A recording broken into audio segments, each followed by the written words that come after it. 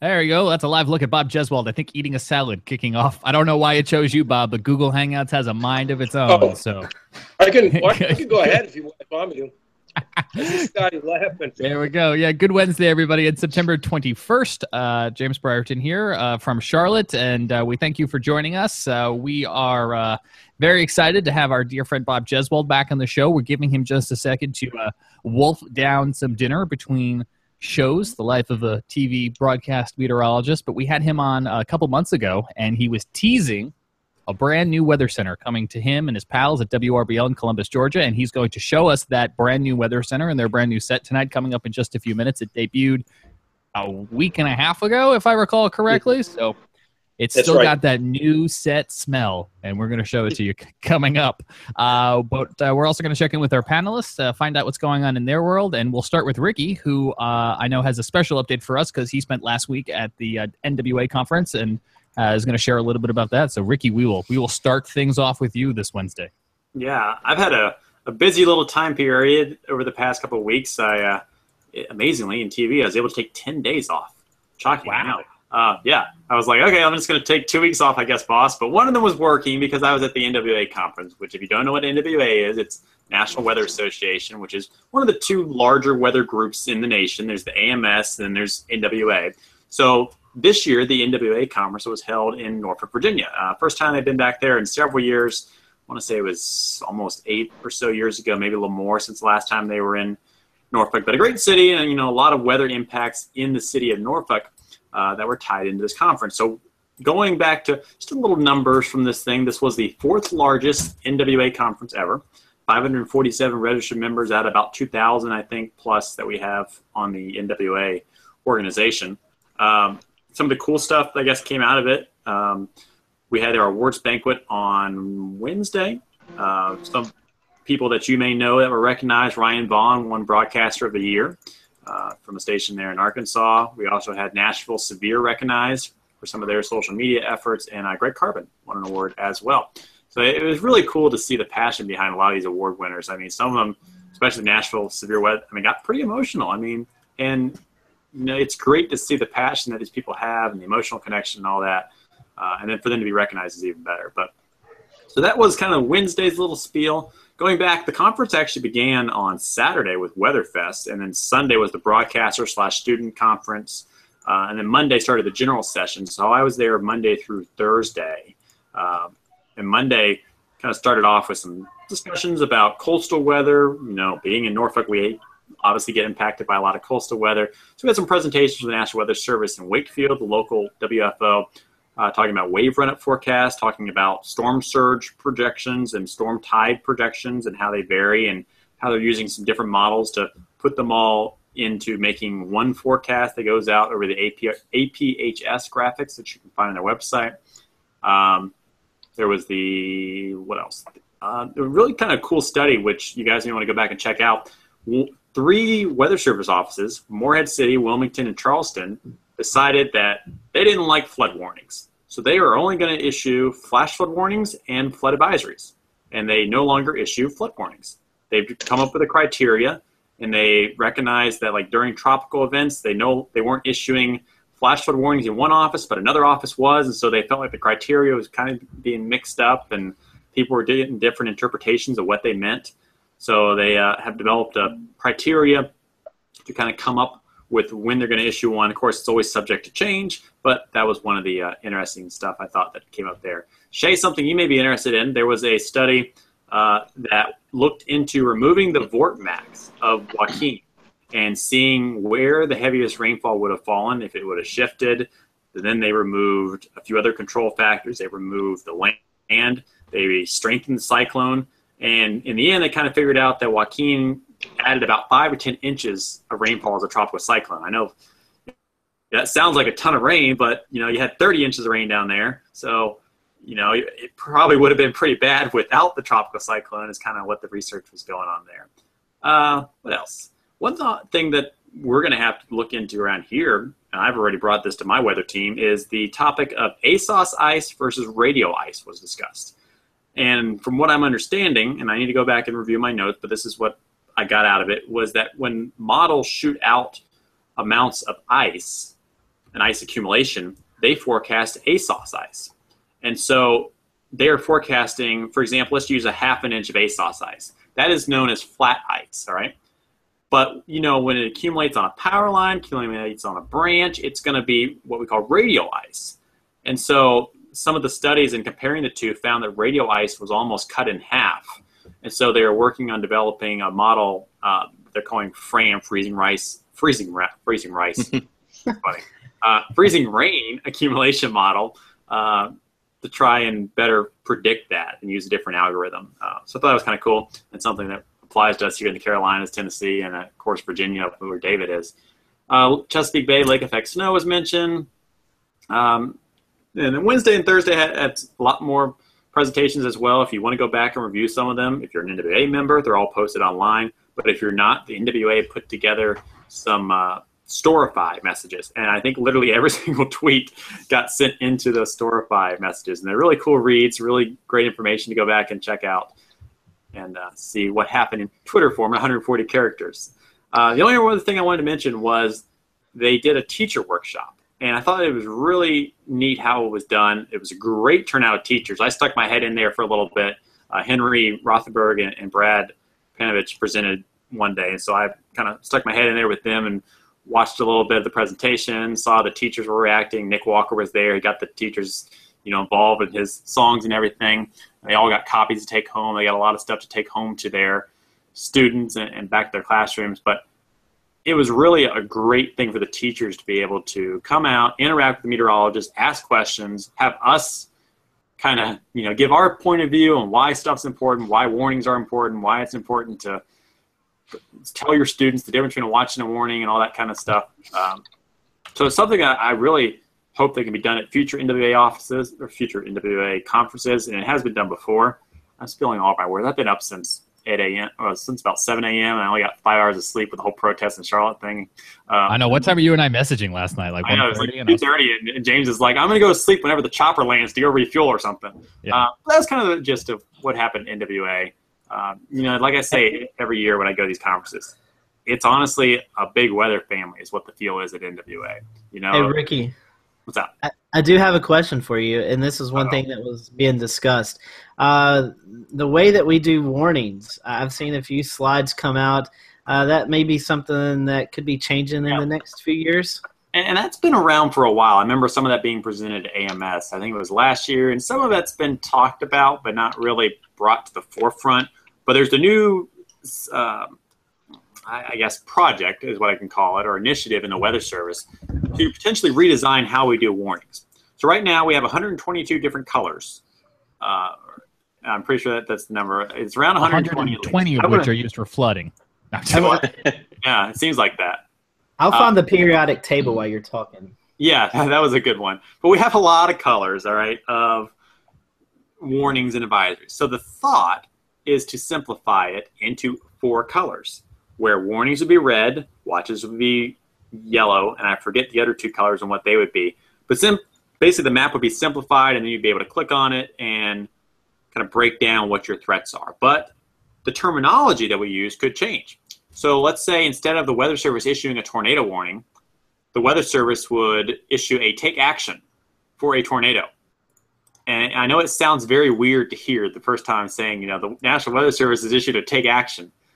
And I think there's some verbiage words there that need to be played with, some social science needs to be brought into it. But it's also, I think from a meteorologist standpoint and from someone who's been using these for a while and grew up with, watches and warnings, we as meteorologists probably associate the terminology and think, why the heck would we want to change that? We understand what it means and everything. But we kind of need to figure out if people understand it. So there's actually a HAZSIMP survey that's currently on the website of the Weather Service, and you can go and take it. You can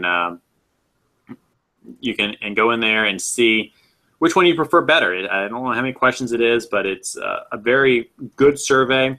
And for David and James and Shay and everyone here who has a public eye and a broadcast voice, I would challenge you guys to go take some pictures of this kind of stuff and label the maps, new map or old map, and post it on your Facebook pages and see which one people like, because it's been interesting to watch. The Weather Service in Milwaukee did it, and almost everyone liked the old map. And I did it here at my station, and almost everyone liked the new map. So I don't know, which one people are going to like better, whether we're going to have a whole nother educational thing. But it's interesting stuff coming out. And that's still many years down the road. There's also some really cool stuff being worked on for, I forget the name of it. Facet, that's the word for it. It's the new Facet program and the new tornado warnings that will eventually be coming out, issuing almost probability-based tornado warnings. So, and as it moves along, as the storm advances, the probabilities could change, get higher or lower, depending on the forecaster's thoughts on the storm. And as you're closer to the tornado, obviously your risk would be greater. And as you go apart, it would be less. But there's still a lot of things to be worked on with that. First off, how do you get into the weather service software? And then from the broadcaster standpoint, how do we display it?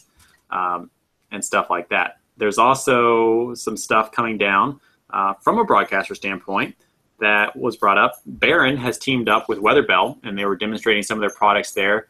Barron Graphics will now have WRBL data shown on their weather system, their link system. And from what I was told, that's also coming to WSI very soon.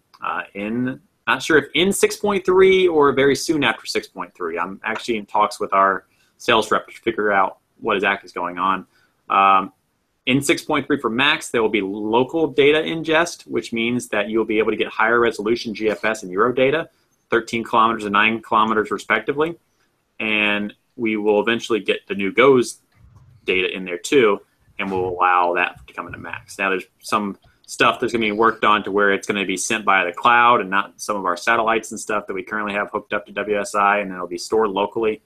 And there's some other funds that will be needed on a monthly basis. So if you want some of this stuff, start talking to your management team now and get some pricing, especially as we're going into the fundings for next year. But I think that was about most of what was presented, unless you guys have anything else that you caught your eye you'd like me to talk about. No, I thought the flooding you mentioned was very interesting because I think we've talked about it before on this show, trying to simplify and consolidate the way warnings are distributed, the language in them, but also specifically, like you mentioned, the flooding. And it would be nice to see it done universally, but on one hand, I guess it's nice that somebody's stepping up and taking the initiative, although having just one or two offices do it sounds like a potential for mismatch. Yeah, it was 3 offices in what did I have? I had Morehead City, Wilmington, and Charleston, all 3 teamed up. And so it was kind of that area that was impacted almost directly by the tropical cyclone Joaquin, or whatever we wanted to call it, the system Joaquin and its upper level low. But it was an interesting presentation. And they also had some stuff they were doing differently for river flood warnings and how they're kind of just simplifying it. I mean, obviously you're not going to issue a flash flood warning for a river flood that's going up slowly, or a coastal flood or something. So those are kind of different. But issuing those kind of products seem to be simplified in this scenario. So go ahead, Bob. My question is now, is this part of the hazard simplification? No, it's not. Is that different?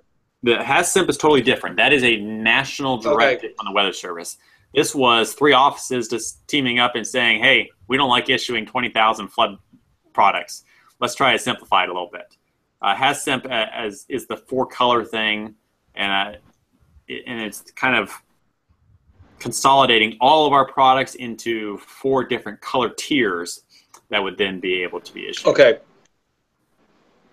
Now down here, and I know I don't know if there's different criteria usually with advisors. Usually like frost, freeze, or wind advisories are different from David. Sure. Remember down here when you have wind, just even in the wind categories too, which is not often. But I would say going back to the flood. So if there's a flood, when we see flood warnings here, it's all river-based. It's definitely talking about something maybe not as, it's sort of imminent, but it's not deadly or dangerous or life-threatening, opposed to flash flooding, which I always, we always think mentally flash flooding, whoa, to me that's more life-threatening.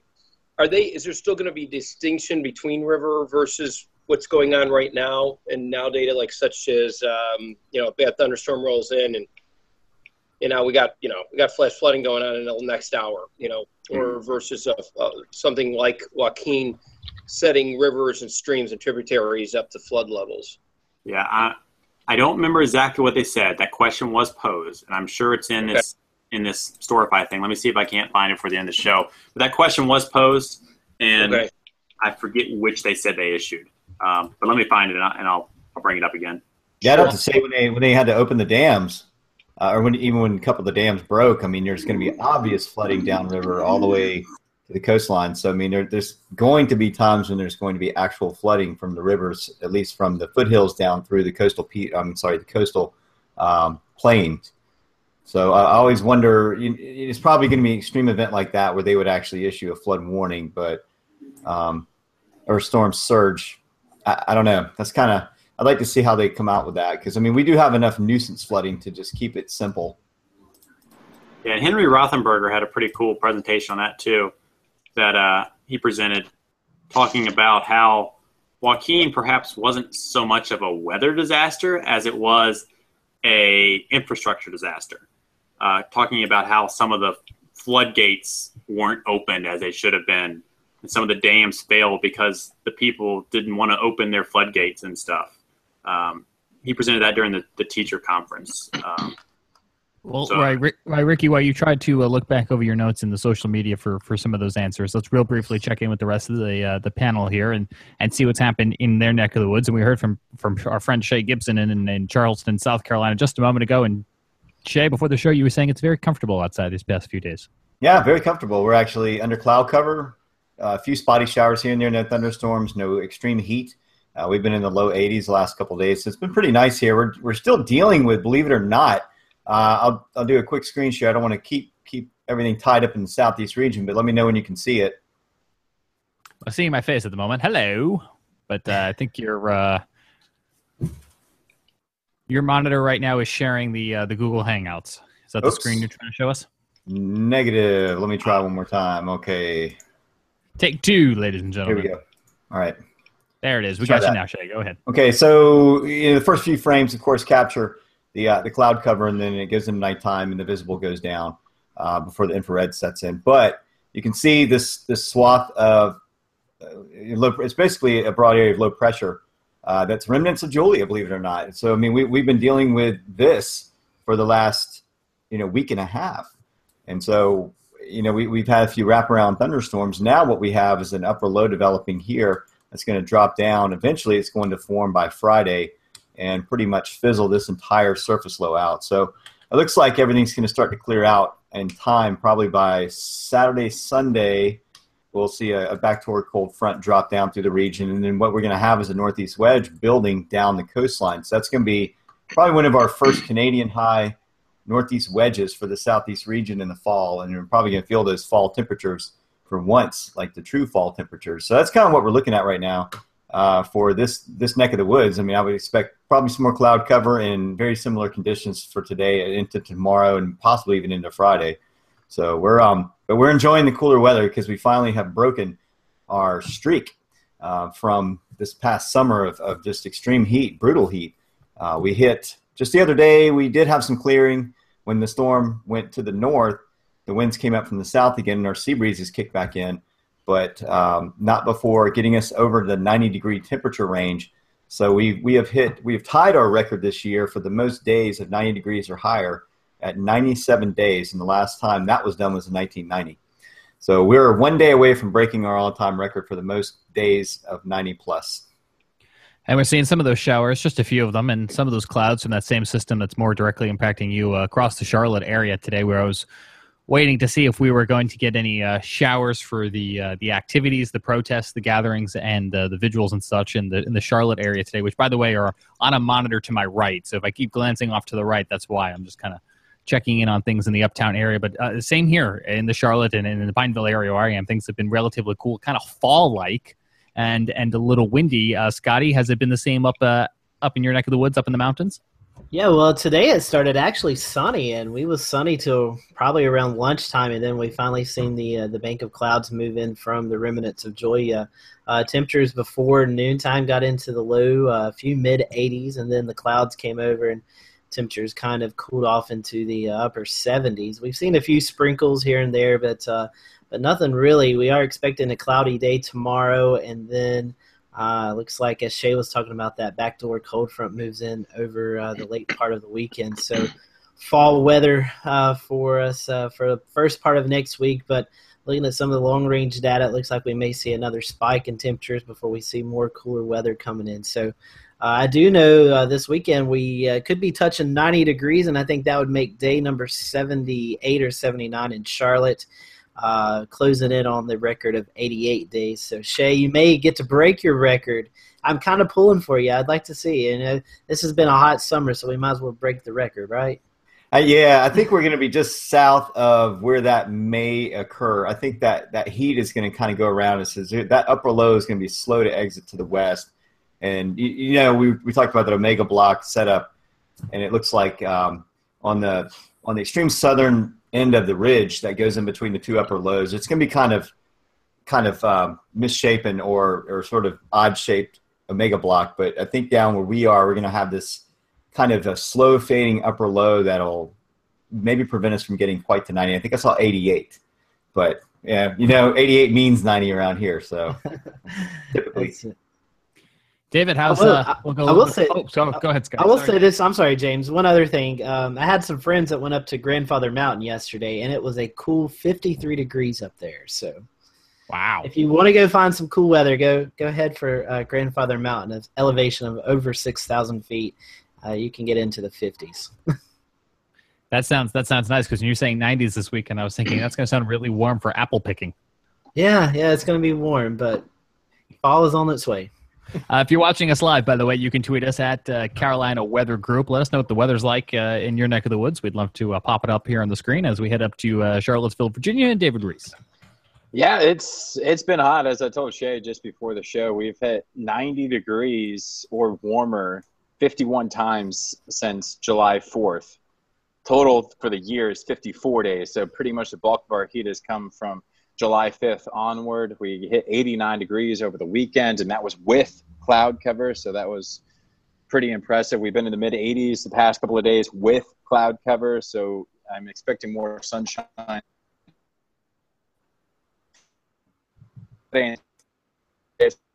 Yeah, everybody's talking about fall-like temperatures that arrives here sometime on Saturday night, Sunday morning. Of course, you guys are like fall temperatures, and I'm like, all right, it's getting close to average. So we've been so far above average. I mean, if things ended today, we would have smashed the old record, warmest September on record by about 4 degrees at Cho, which only has records to 99. But at McCormick, where records go to 1890s, we'd currently be in third place. So that's, to me, a lot more impressive. So it just shows the heat we've been dealing with here in Virginia and also most of the eastern seaboard. And we look to finally get a break as we roll into early next week. In just a moment, we're coming up about halfway into our program here. We will join our friend Bob Jeswald in Columbus, Georgia, as promised, for a look at his new set. But before we do that, back to Ricky, who I think has found the answers to our questions, as we were discussing earlier from the NWA conference. I found some answers. Didn't find all of them. But I did want to bring this up to your attention because I'm going to share the screen real quick. Those are the magic words, by the way, to share your screen. Entire screen, I guess. Okay. So hopefully you guys can see this and some stuff that's being presented. So this was kind of the whole reason behind why they wanted to do this. How would you categorize this type of flooding?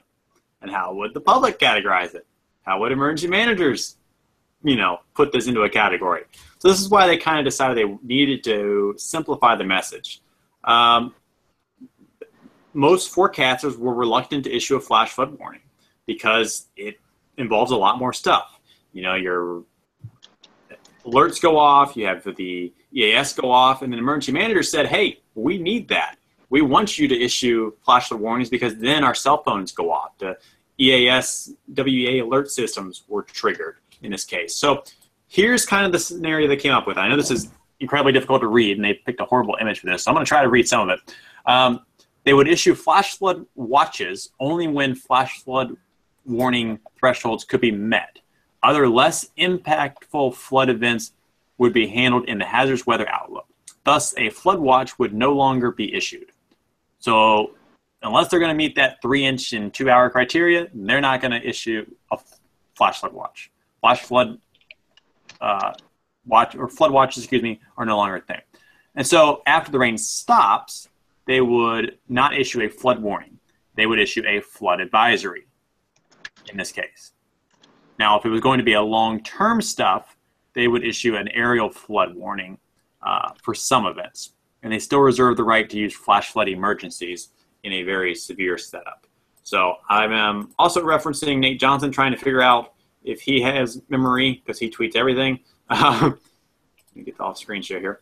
What they wanted to do for the river flood warnings and coastal flood warnings. I'm pretty sure they were still going to issue flood warnings for river flood warnings, but I will double-check on that, Bob, and we'll try to get a...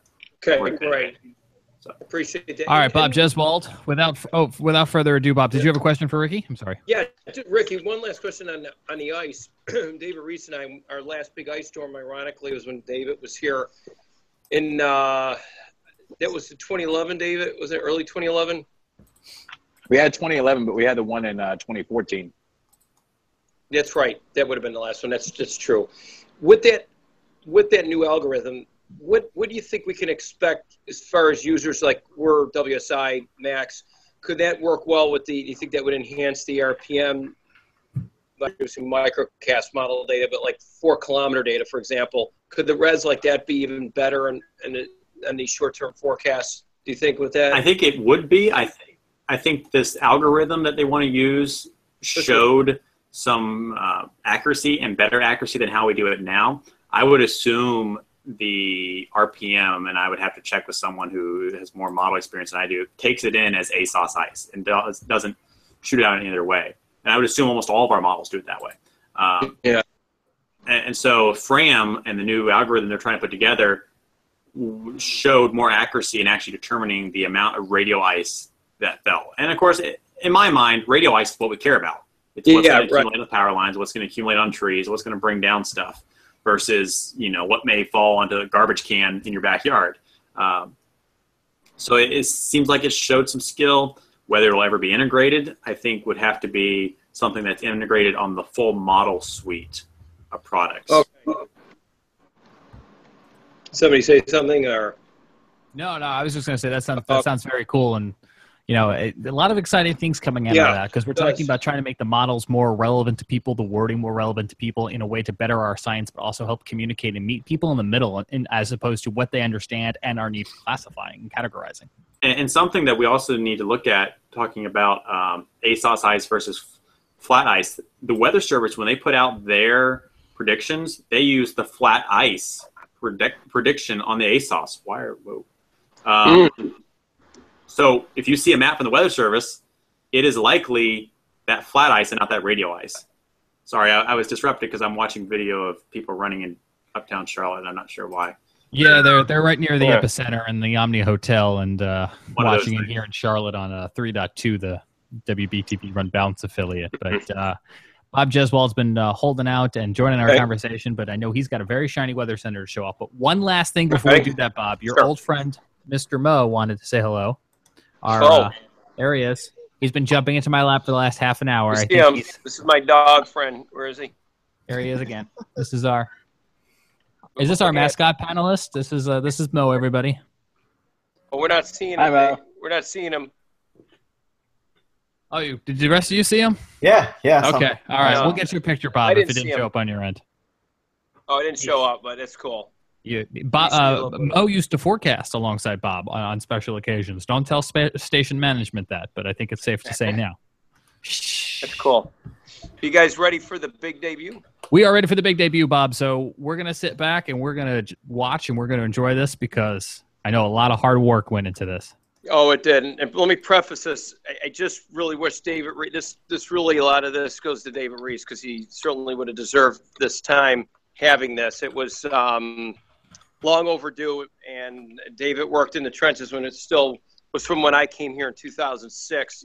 They finally demolished it. What I'm about to show you right now is how we converted an old analog production area into a weather office, functional weather office, which I'm going to show you. Make sure you're on speaker, everybody, so I can see it. Look at David watching. David Reese, look at him watch. Okay, here it is.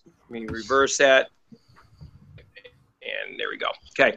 This, when we come down our hallway here from the main corridor, to the left is the new part of this. the new News 3. This is the production control, all digital, of course, right? And across the way used to be the analog side, which is now the first alert. You can see on a door. And every area is like this on both doors, but it's now the new weather center. Functional to do severe weather by ourselves in here. We have a camera in the corner behind me, and that goes into our master control area on that door. And they built some custom-made shelves and places to hang our shoes, blah, blah, blah. And there's a camera there. So if we have to do our own shots in here for severe weather. Okay, now, David, hold your breath here. I know you guys, a lot of you guys seen this already because you were seeing it on the Facebook. Let me turn the lights on. And now some of the lights are on the set. I'm trying to get the glow. I don't know how to put them on, so I apologize. But when you come in this way, this is the backside of the First Alert Weather Center. These 3 monitors are all equipped with a KBM. So basically, what you just saw in the weather office, somebody could be producing in there. You actually are, you could see them working in here too. So they are duplicating what's in there. So you're still running your 1 max, your 2 cores, your 2 maxes, your prism, your live wire, etc. But it will do the same thing in here. So you're basically getting 2 for 1. There's the back of the weather center here, the front of it. Back up a little bit. And this all lights up. These sets are all lit up right above. They could change colors. This is all LED lighting. So there'll be no bulb changing in these. There's LED lighting all around the base of this. This is the big BAM, we call it, wall. Multiple screens in there. These screens are probably about 26-inch screens maybe. And they all make up this nice one big and great resolution on that. Here's the main set, which only holds 2 people. And these sides are where you would stand meeting up with the anchors and then turning and looking. You can see the key wall, which is on the opposite side now, David Reese, where it should have been all along, where the old interview set used to be. And of course, James, you guys remember that. And it's much bigger, more user-friendly. Monitors all around the whole studio now, so you could see yourselves on air. Even on the wall, those monitors also showing the what we call the script, or what we're looking at, our teleprompter for the anchors. Monitors up against the wall there. GoPro camera in the corner that can show a full studio shot. Another plasma screen for another shot for the reporters. And again, I can't find the lighting to do this. I don't know what switch it is, but this whole thing lights up, and the border has really nice LED lighting, and it could be changed. Like, say if there was Paint the Town Pink or breast awareness month, fighting breast cancer, you can make the whole studio pink for the day, or blue or red. It's like multiple colors. And FX made it, which they construct about 90% of sets around the United States, and they did one hell of a job. But the studio, they added more space, albeit this is a very small studio. Just ask James and David. But it's just very, very nice. It's we're real pleased because it's been, when I came here, they built the other one was new. But after 10 years, as you guys know, technologically, that was a dinosaur, and it wasn't functional anymore. So there you have. Bob, what I'm going to play on the screen now while you continue to talk is actually a weather webcast you recently posted online, just so we can show people a little bit what the studio looks like as it's functioning. And I'm not sure if you can see it on your monitor now, but what we're looking at here is you standing in front of the Brady Bunch monitors, as I'm going to call them. Yeah, I see it. So what flexibility does that give you? I know you have the chroma key, but you also have the monitor. So that's a little bit of a different, let me show you. Different act. I'll give you an example. So, like, say this is my angle. This is the camera looking at me at home. Say I did a first weather like this, and I'm pointing at the weather, saying, hey, guys, how's everything going? Here's a look what's going on today. And then I'll still walk, and the camera is following me. And then I walk over here to the big screen and have a place here. And then I go like this. And then I could talk about first weather. This is all one camera shot, like a Martin Scorsese shot, huh? And then going up to my anchors here and wrapping it up. I could also start at that wall.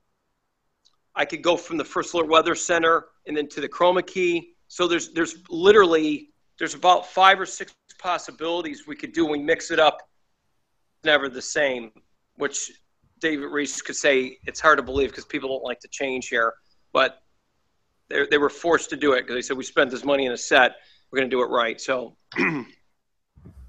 that's a good thing. Look at David knows. And what's the feedback been? Oh, look at the look on your face. Jump in? I'm on a little bit of a delay. Go ahead. Yeah, there you go. I said I didn't say anything, but you have a team of really 4 meteorologists that are capable of doing coverage down there. So is it theoretically possible to get all 4 of you guys on now? Severe weather coverage, because I know you guys get some big storms down there and snowstorms and everything else. So theoretically, is it possible to get all 4 of you guys and gal on air at almost one time? Yeah, and good question. The weather office that I showed you is functional. We could theoretically have somebody there. We can have somebody at the key wall, at the BAM wall, and one right in here in this set. We can all be independent with 4 different places. We can have 3 people at one place if it was really intense, like super intense, and we had to be right next to each other. We could separate one on the wall. So honestly, you could keep mixing it up. You're right. It's the best designers thought that they ever came up with. In fact, they put a lot of emphasis in weather with this because research is showing weather is the number one reason why people watch local news.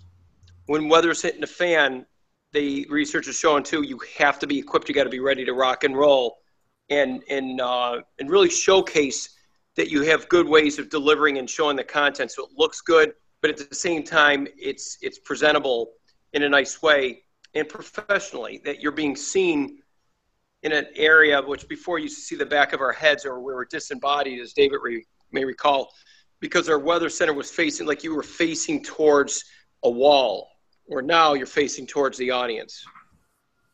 And I'm going to let everybody in on a little bit of a broadcast secret. When Bob says BAM, when he's standing in front of those monitors, BAM stands for Big Ass Monitor. Yeah. Letting everyone in on a little TV secret. Yep, that's it. That's exactly it. And it's funny because even the professionals use that term, so it's kind of funny. Any questions from our other panelists when it comes to the new toys that Bob's got? So, Bob, with you having all that access in your office there, let's say it's Sunday at 2:00 in the afternoon. Maybe not a lot of people there. Do you guys have access to go into the main control room and boot everything up once a warning's issued now? Yeah,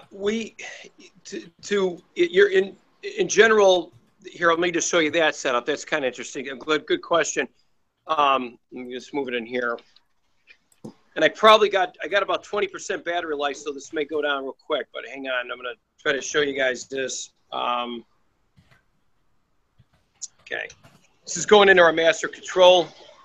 This is right here. Now, don't actually do it right now, Bob. Do not punch yourself up on the air. Yeah, the light isn't on. Let me see if I can turn the light on.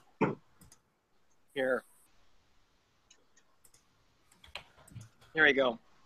So it's pretty loud in here because all the fans. Right here in this rack, right outside, they're all stacked. There's your core. Your cores are back there with the UPS, which is a backup server if power goes out. In this rack here, we also have it right on the Dell main switcher. We have every one of them on here with one control panel, so I can control each one of these and boot them up just like that. I can also, from what I showed you in the new studio, we can actually go in there and you can actually boot it up in there. You can take everything down that way as well as you can in here. But if you had to do a full boot or if you had a power outage, you'd have to go in there to hit the towers directly. Otherwise, you wouldn't be able to do anything. In here, the live wire can also be seen on a KBM switch, which I don't know the acronym for that, but it's mirroring all this that you see in here. So everything that I showed you in here behind me against the weather office, you can see these monitors. Each one of these right here are to full functioning, but only 3 monitors in there, which actually duplicates 6, but you're only seeing 3, but you'd have to switch the KBM switch in each one to get a outlook for NWS chat, or one would have to be you're on air for let's say for your Prism or for web stuff. And then the last but not least, your live wire, which is doing your severe weather crawl with Weather Central. Bob, I don't want to miss the opportunity to emphasize this again because that's really exciting looking, and I love it, and I wish we could get our hands on it and kind of take it for a test drive. But from a broadcast standpoint, on a very fundamental level, what advantages do those tools give you when it comes to communicating severe weather forecasts, the gist, to the viewers? I think what it does is because when things are easily accessed, you have more control over them, and they're set up in a way that is, how do I say, the old way was so antiquated because you couldn't really be seen and quick on air. You have the luxury of picking different areas, which I think viewers could see urgency. If we're in here and it's by ourselves and there's tornadoes, and we're seeing the setup where we can lay out formats at different locations, it's not stepping on one another. We have enough microphones. It's much more better, and you can task each Met with a particular item. Let's say somebody's going to be talking about damage, while the other one at that wall clearly is going to be giving us updates and tracking the tornadoes. And a big wall could be forecast, and another one is our web guy who could be doing strictly what's going on the web right now and what's trending and how you can follow along if power goes out, blah, blah, blah. So the setup is so user-friendly for many more Mets now. So, and even if you're by yourself, that setup is good. You have everything in front of you. One person can do all. So I have access to help regulate the live on air, which is your crawl system for severe weather. I got web right there if I need it. And I got everything else duplicated. That's what's inside this office.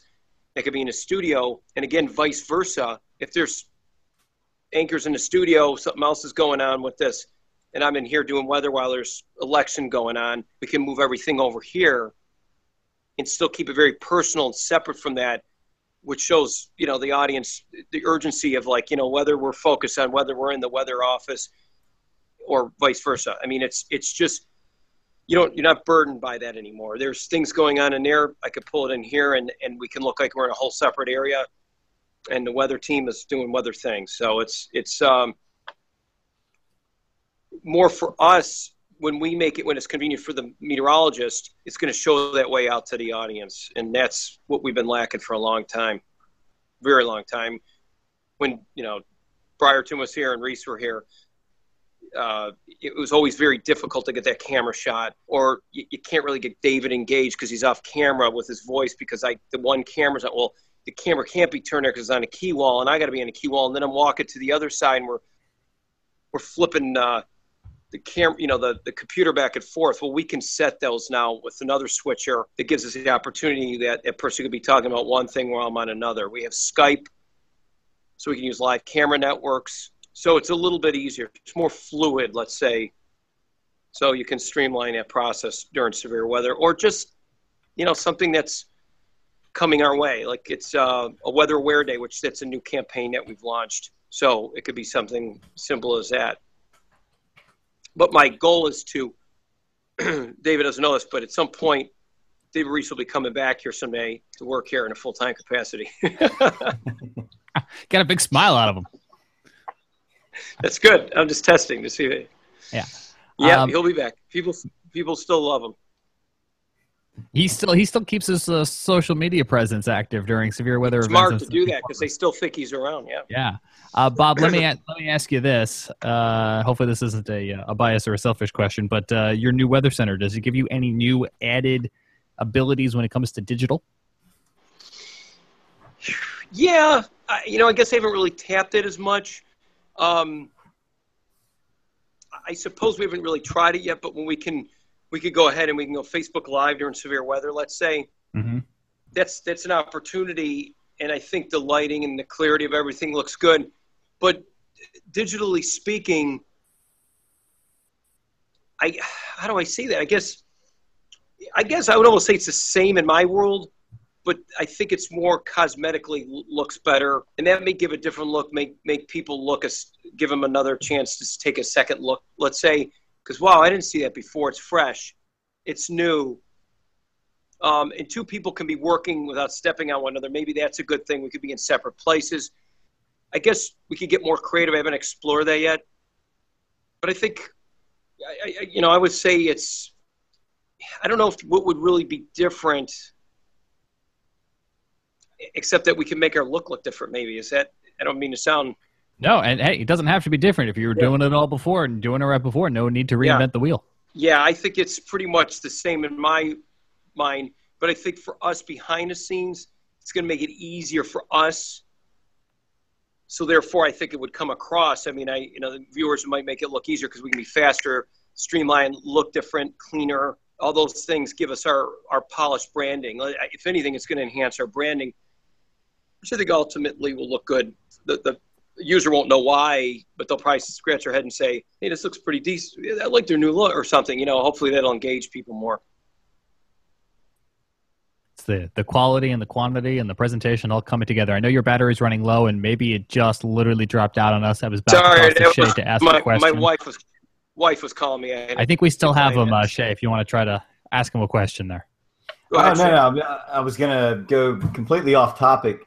As long as we were not going to be talking about the studio, if you were finished, if you had anything else to add to it. But I know the last time that we had you on the show, we did talk a little bit about El Nino, and you had done a report, and I did one as well. I think we were all kind of working on the end of El Nino, and now we're in this neutral phase, and they're now saying that the La Nina watch has been canceled, and that we're looking at a neutral phase all the way through wintertime.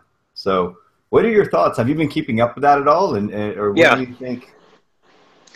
Well, I think the key is right now, I don't know if anybody looked at the GFS or the Euro, tropically speaking, if that ridge, that mid-Atlantic oscillation is involved, and then getting that good, strong, high pressure to the north of us, how strong on a southern circulation on that will steer and direct some of these cyclones. Hermine was able to skirt up here a little bit, but I'm curious to see what day 10 and 12 are going to look like when we get to about the 5th or 6th of October.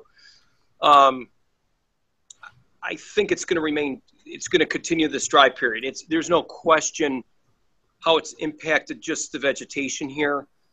And I don't know how bad, even though the drought is moderate north, it's been abnormally dry here for now. But that's going to change clearly because we're stuck in this pattern. I've been here for a decade now. And I remember 2007 being relatively dry going into that. It was a neutralized period, but it was nothing like this. This is so bona fide, but then again, it mimics exactly what happened to El Nino. Here, there's Kurt in the thing. But it's, I interviewed him, by the way, in that. But it mimics the how this El Nino was so persistent. And the cold fronts need to be watched because I still think, with these fronts coming in, that's going to play a significant role in ending the tropical Atlantic season. Like, how is this going to impact, coastal, tropical cyclones into the Gulf of Mexico? So I think it's going to impact that. I think they're right on. I think NOAA did a good job, with the latest report on how they're ramping up the tropical Atlantic season. That certainly have an impact. But La Nina is going to be interesting to see once we get out of this neutralized phase, which has been daggone pretty strong and persistent, how dry it'll be. And downturn to this would be, as much as it was a benefit, El Nino, for planting season, and it was so wet, it's going to be bad for agriculturalists if this persists going into the late fall into early winter, which it looks like it may be. Right. Yeah. I guess we'll see in October because September we're still getting the intertropical convergence zone flow from east to west, and then things start to shift. They start to shift to the west in October for the points of origin. Predominantly, they start coming from the Caribbean and the Gulf. So we still have the Gulf season to sort of look at as well. I mean, it's been very inactive, and the MJO signals are kind of weak. There isn't really a whole lot. There's been a lot of upper shear over the Gulf and over the Caribbean areas. So, but we always have October that people forget about, and the Gulf stays warm through October. we have a secondary spike about a little over midway towards the 20th of October or so, where activity's increased. So, we'll have to wait and see. But I mean, largely the 3.4 region and the Nino 3.4 region's been largely in the below 0.5 number. So I'm a little surprised how they've kept it in neutral phase, even though it's been. If you go and you look at the CDOS values, you'll see most of the time since July, you'll see a lot of negative values below the 0.5 degrees Celsius mark. That doesn't mean.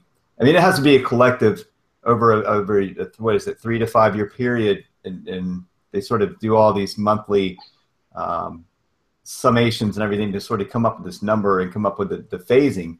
So, keeping up with the INSO Diagnostic Weekly, they give you the latest on that. But I'm a little surprised that they're not kind of upping the chances to La Nina with the minus values in CDOS that we've been seeing lately in the last couple of months. So that's just my thought. I don't know. It seems a little borderline to me. Shay, I don't know what Scotty's paying you, but we need to give you a raise. We're gonna double your pay tonight. We're gonna double your pay from 2 slices of pizza to 4. I think we lost Bob on that. I think he bailed out on me. Thanks, Bob. Oh, no, I don't think he bailed out on you. I don't think it was anything personal. I know his cell phone battery had given us a heads up that was dying, and it's unfortunate we couldn't at least let him to hear the rest of your question. And again, thank him for coming on, especially given the fact that, and it really sounded just fine this week. But if you had checked out Bob in the past week or so as they were debuting the new set, he had a very scratchy throat, and he is feeling better. For anybody that watches Bob for quite a while, and I know David noticed it as well. So we do thank him for coming on, because it was a little unsure when we reached out to him. Bob, can you come on the show? And Bob's like, I can't talk. Which, if you know Bob, is that's saying something. Yeah. So we thank Bob for coming on and showing us behind the scenes there. Again, Bob Jeswell, Chief Meteorologist, First Alert Weather Team, WRBL, the CBS affiliate in Columbus, Georgia. David and I's old stomping ground, and Bob is a good friend of our show. Speaking of friends of the show and TV personalities, I'm going to screen share amongst all of the crazy news that has been happening this week in Charlotte. We did get some good news that at WCNC, I don't know if you guys saw this, but posted to Twitter this morning, Larry Sprinkle back in the Peacock Cafe at WCNC today after his accident. And I know when we had Brad on, he was talking a little bit about the recovery of Larry, and there he is, standing up at work. So I didn't notice, I haven't had a chance to check it, whether or not he's back on air, but it does look like he is up and about and back at work. So you know what? Very good. Very good for Larry Sprinkle there on WCNC. Go ahead, Scotty. That is one place I've not been to at the station, the Peacock Cafe. Ricky, have you been there? I know we've hung out at WCNC for a while, but never been to the Peacock Cafe. I haven't heard of that one. I've been upstairs too. I'll have to investigate. I see another trip to the station going on now. They don't like you guys enough, I guess. I guess that's where the cool people get to hang out. Brad's going to have to take us out to dinner at the Peacock Cafe. What do they serve at the Peacock Cafe? I'm trying to come up with some puns here really fast that are NBC primetime related. Chicago pizza? Hey. See what I did there? I say we do a show from the Peacock Cafe one night. How about that? Go. You and that I would be we're the closest to Charlotte, James, so we can go do that. done. But maybe not tonight. I think everyone's kind of got their hands full. So that's all I've got. But I'll give you guys the opportunity to jump in with anything else you may have on your minds on this Wednesday evening, or at the very least, I know Scotty has the schedule for the upcoming shows. Yes, I'm sure he would be super glad and happy to present. I do. In fact, I just got a message from one of our guests coming up in the next few weeks. Next week, we're going to be talking about Kokoros and what they do throughout the country and how you can get involved. We have the regional director, and I should look at my email, and then I can tell you his name. I know it's Nolan, and I'm forgetting the other guy's name, but Nolan and the other guy from Kokoros, I apologize, will be Henry. That's his name, Henry. Henry and Nolan will be joining us from Colorado State University. They kind of head up the Kokoros department there. So They're going to be joining us next week, and then the week after that, we're going to be focusing in on flooding. And our first show on that's going to be the 1-year anniversary of the South Carolina flood. We're going to have Mr. Rob Fowler on from Charleston, Ed Piotrowski on from Myrtle Beach, and just confirmed tonight, Jim Gandy from the Gannett station in Columbia, South Carolina, will be joining us as well. He just emailed me or messaged me back. We've been talking back and forth. He, too, just moved into a new weather center, so he said he would be introducing the new digs there in Columbia. So Jim is set to join us with Ed and Rob for October the 5th as we talk about the 1-year anniversary of the South Carolina flood. And then the following week, Dr. Marshall Shepard will be joining us to talk about the possibilities of how we can better communicate flooding to the general public and how we can be effective communicators in general. So looking forward to having Dr. Marshall Shepard on with us in the next few weeks. Marshall's been on our show several times, so I'm glad he is able to come on. I know he's got a busy schedule, so we will have Marshall on. And then towards the end of the month, we're going to be talking about monsoons. Chrissy Kohler from what's the call letters down there in Charleston, Shay? WCBD, is that it? WCBD Channel 2, that's right. Yeah, WCBD there. Chrissy is actually a meteorologist there with Rob, so she's going to be joining us. And also we're trying to get someone from the Drought Center on to kind of talk to us about what happens when we have no rain. So that's in the works too. So that's a busy October. Going to be focusing in on flooding and just how to better communicate that. I know that was kind of a discussion there at NWA, so I'm sure some points will be brought up from that as well. So that's what we got for the schedule. James, I'm going to toss it back to you. Dr. Marshall Shepard, his rising star at the Weather Channel and, of course, at the University of Georgia, is starring, if you've noticed, in this year's football commercial for the University of Georgia. So when you're cheering on those Bulldogs on Saturday, look for him in the university spot. We have Bob Jeswald back, who we will reiterate our many thanks to while he was plugging in his iPhone. But I also believe his colleague and friend, was that Cody I saw in the thumbnail? Cody Nickel. He just walked out. So, yeah, he just stopped in. And I apologize. The phone just died. I'm tethered to – I just got enough to get it up to 5% to call you guys back. But I was saying earlier that the offshore flow – I was telling Shay – I think I was starting to say it and it went out. But the strong offshore flow has been kind of big down at the beaches. It's been pretty interesting to see that even late season like this with the warm Gulf of Mexico. So anyway, it'd be interesting to see what happens in October. But you're right, there's a lot of time left, and if you believe the GFS, then which I don't fully believe, but it was pretty on point though with Hermine. So I'm not going to rule it out that something's going to be brewing in first week of October. Worth noting. Caribbean/Southern Gulf of Mexico. It's hard to believe as we come into summer that we're really just getting into the peak of the tropical season. Shay, I think you had one more thing to add for Mr. Jeswald before we sign off for this evening. Yeah, I just wanted to say to our audience and others out there, keep the friends and family of Dr. James O'Brien from Florida State University, who passed just recently. He's known as Dr. El Nino. He did a lot of extensive research on El Nino, and I tell you what, it's a heavy loss for the community. So we keep some prayers and thoughts for him, his loved ones, and family as we go through this hard time with him. So, yes, absolutely. We'll keep him in prayer tonight. Absolutely. Sorry to hear that for his family. Thank you for sharing that with us, Shay, so that we can all reflect on that on this Wednesday.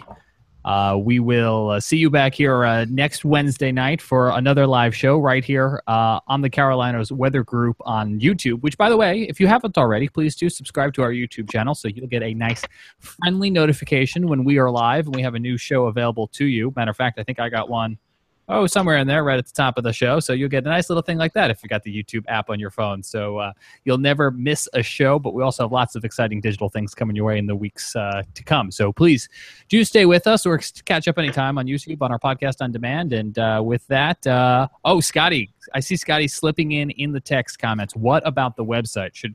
Should we tell them about the website? Can we trust them with the website?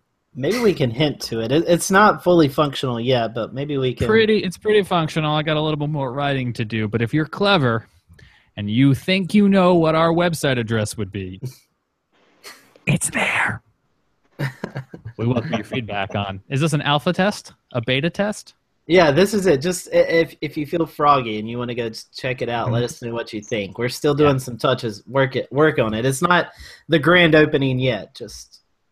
But if you want to, stroll by the store on the sidewalk and kind of look in the window and get an idea of, I think I'll come back to this coffee shop when it's open. We'll be here. That's it. It's looking good, James. Looking really good. I really like what you're doing with it. Oh, careful what you say, Shay, because there's going to be a Tropic blog, all written by Shay Gibson, coming your way. I said it now on the air. It's going to happen. Got to deliver on our promises, right? So, hey, I try to stay on top. Of all of them. I know we're gonna utilize you. Like I said, 4 slices of pizza. We're gonna get our money's worth out of that. Bob, thanks again for your time, for showing us around, and glad your throat's doing better. You're sounding good, my friend. Appreciate it, and yeah, definitely much better. It's a little tight now, but I'm gonna have some tea and start doing a project that my general manager wants me to work on. And I will talk to you guys on the flip side. David Reese, stay tuned, my friend. Good night, everybody. Thank you. Another. We'll see. Carmen, she said, give it another year. Someone's going to retire on my staff, and another one will be leaving. So it'll be. Carmen's going to retire in a year? Wow. No. Somebody else. Thanks again, Bob. Thank you for joining us. We'll see you back here next week, everybody. Thanks, guys. Appreciate it.